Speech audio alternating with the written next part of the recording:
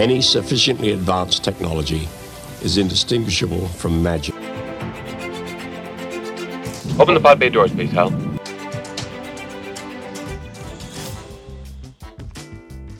Newly released photos from the James Webb Space Telescope have allowed scientists to view farther into space and farther into the past than ever before. The images emerging are raising questions about what we thought we knew about the early universe. One viral article from independent scientist and author Eric Lerner made the rounds on social media in recent weeks with its provocative claim that the Big Bang never happened. Lerner claims that the images provide evidence that the Big Bang theory is flawed. He also leveled accusations at the astronomy community of censorship and refusal to acknowledge contradictory evidence to the widely accepted theory. In this episode of Morning Wire, we speak to UC San Diego professor of cosmology Brian Keating about what the images show and what we can and can't conclude from them. I'm Georgia Howe. It's September 18th, and this is your Sunday edition of Morning Wire. Now, right off the bat, for listeners who are interested, Lerner's article is widely available online, as well as numerous detailed critiques. And we were not able to reach him for comments, but his claims are fairly straightforward, so I'm going to do my best to sum them up. He basically says the images of galaxies we're seeing don't match predictions made by the Big Bang Theory for a few reasons. First, he says they're too small. He cites an optical illusion that we would expect to see given the expansion theorized by the Big Bang. He says, because the light would have left these distant galaxies when they were much closer to us, they should appear much larger than they do. The fact that they appear quite small, he says, suggests that they're either extraordinarily small intrinsically, so as to overcompensate for that optical illusion, which he says would make them implausibly small, or the Big Bang prediction itself is wrong. He also says these galaxies appear too mature to have formed just 400 to 500 million years after the Big Bang. He says the fact that the galaxies are tidy and round rather than chaotic suggests that they're older than 400 to 500 million years, which again, he says suggests that they predate the supposed birth of the universe. He says there are also way too many ancient galaxies in the images, and that given the lifespan of stars, this, again, doesn't match up with the presumed timeline of the Big Bang 13.8 billion years ago. Now, Professor Keating, is there in fact a panic in the astronomy community about these photos? What can we make of Lerner's claims?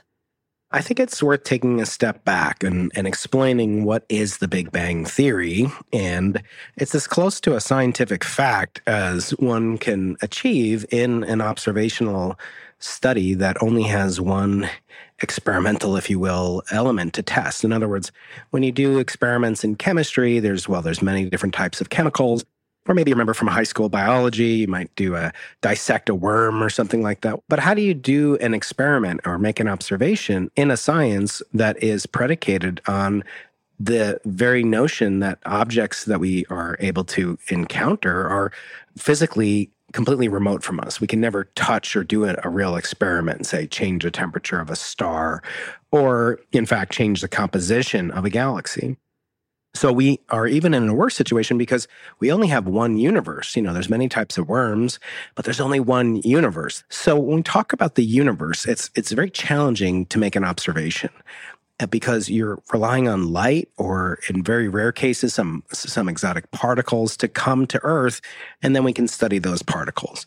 Now, what was known for almost 100 years now is that the universe is large. It wasn't actually appreciated that the universe, what we now call the universe, extended beyond our solar system until about 150 years ago. Once the observations started to become more and more precise, there began a revolution in our understanding of what the cosmos is structured like. And in fact, it was inescapable, according to all scientists, since the early 1920s and 30s, that the universe was not only large, but it was dynamic. It was changing. The galaxies that we see, with a literal handful, we can see about 100 billion galaxies in what's called the observable universe.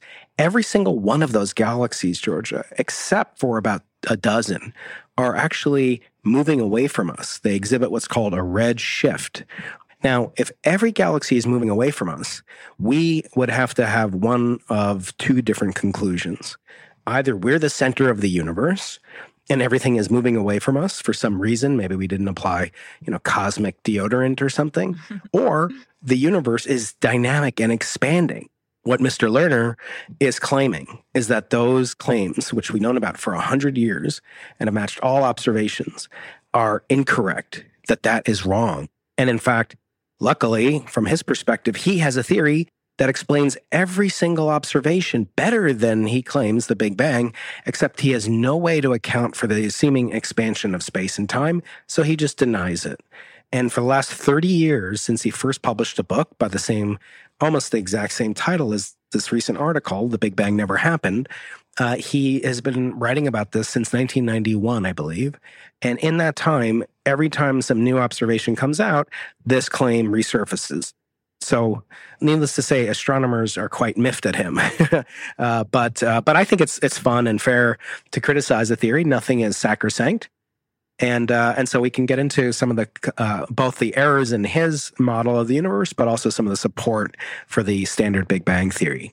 Now, imagine, Georgia, you don't have a telescope. So you look up, there's only one galaxy external to the Milky Way's local environment that the human eye can see. So if your model is that the universe is filled with galaxies, your eyes will betray that fact. They will show you that there's only one galaxy, and that's called the Andromeda Galaxy. It's the only and most distant object the human eye can see on a very clear night from a dark location. Now, if you then attach your eye to a telescope, you can see hundreds or thousands of galaxies. And then if you attach your eye to the Hubble Space Telescope or your brain to the Hubble Space Telescope, you see a vast tapestry of galaxies, almost like they're wallpaper on the wall. And then finally, if you go and build a James Webb Space Telescope, which is 10 times more powerful than Hubble, you'll see even more galaxies. So the fact that we see more and more galaxies is, in fact, not proof at all that the Big Bang didn't happen. It's proof of the limitations that your previous technology presented to you. Now, what do you make of Lerner's claim that the galaxies seen in the James Webb appear too old and too well established to be the age they're purported to be? He says they should not be so well formed at 400 to 500 million years old, and therefore they must predate the hypothesized timeline for the Big Bang. How would you respond to that claim? So the process of galactic evolution is actually a totally separate and distinct field, as distinct and separate as the physiology of anteaters is from the study of DNA. And so he's trying to predicate the invalidation, if you will, of the theory of evolution or of the DNA origin of genetic information. And he's trying to use a specific example which has large uncertainties, which he never quotes, by the way. So a good scientist should always quote his or her lack of knowledge and lack of confidence in their own model. So basically what you're saying is we don't actually know how long it takes for galaxies to form, so it's not a valid benchmark to measure time by? Yes, in fact, it's actually true that we do not see galaxies beyond a certain age of the universe. And we've pushed back the age at which galaxies can start to form with each successive iteration of technology, and the James Webb Space Telescope is no different. But he does make the point, again, that refutes his own claims. He says there should be a time in which, in the Big Bang model, there are no galaxies. And in fact, that's my area of study. That's called the cosmic microwave background, or the cosmic dark ages. And in fact, we do not see any galaxies at that point. So what does Mr. Lerner do? He dismisses the existence of the cosmic microwave background, which is the very tool that allowed cosmology to become a precision science when it was discovered in 1965. And he says that's an artifact of our own galaxy. So he doesn't really even believe that the most precisely measured, the most ancient light in the universe, that it actually exists. And it is kind of a shame that the media always pick up on his ideas and give them credibility as if astronomers are truly, as he said, in crisis and panic. So it all has sort of left a distaste in many astronomers, and some have been much less kind than I have in taking his credibility at face value. So are there currently any observations from the new James Webb Space Telescope that are at odds with predictions made by the Big Bang theory? Again, the James Webb Space Telescope is primarily designed to do observations of ancient stars, of ancient galaxies.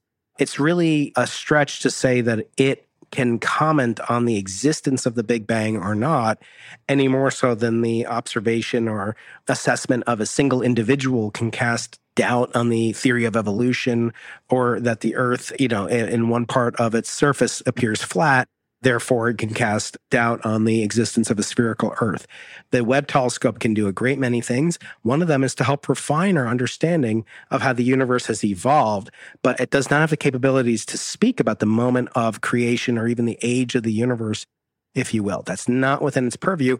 That doesn't mean that you can't attempt to do it. There are things that you can attempt to do, but you always have to classify your limitations, and that's something that Mr. Lerner stubbornly seems to refuse to do. Now, if you could build a telescope that's capable of viewing 13.8 billion years into the past, what would you expect to see? Well, we do have a telescope, Georgia. We have many telescopes that have seen back not only to millions or billions of years back in time. We've seen, so the universe is believed to be 13.8 billion years old. We have been able to see, so that, let's call today 13.8 billion years after the Big Bang. We can see back to 370,000 years after the Big Bang. Not millions, not billions, but thousands already. Today, right now, my telescopes, my colleagues' telescopes, we are taking pictures of the infant universe. That's truly when the universe was about a half a day old out of a 50-year-old lifespan. So we're already seeing the true baby pictures. And the goal of science right now, in my scientific field of study, I should say, is to see, can we push that back almost to time equals zero? Now, for philosophical reasons, it may never be possible to get to time equals to zero. Mm-hmm. If you think about it, imagine, how do you characterize time when time comes into existence? So there are theories that suggest the universe is much older than 13.8 billion years, but they also feature a Big Bang. In other words, there was an earlier universe that collapsed and compounded in what's called a big crunch. And that type of model can be ruled out, not proven. That's what we do in science. We're trying to rule out alternatives. And by doing so and ruling out as much as possible, what we're left with is a kernel of what we think is approximation to truth. You'll never get actual proof, like in a mathematical sense, that 1 + 1 = 2.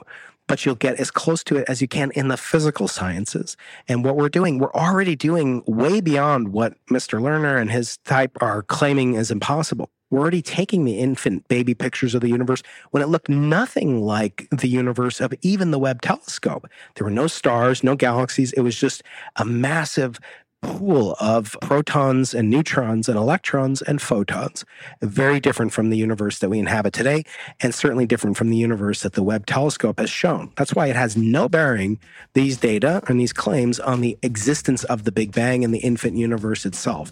The one thing it shows is that the universe is dynamic and changing, which Mr. Lerner largely is rejecting. Professor Keating, thanks so much for coming on today. Yes, it's been a pleasure, Georgia. Thanks again. That was Brian Keating, professor of cosmology at the University of California, San Diego. And this has been a Sunday edition of Morning Wire. Any sufficiently advanced technology is indistinguishable from magic.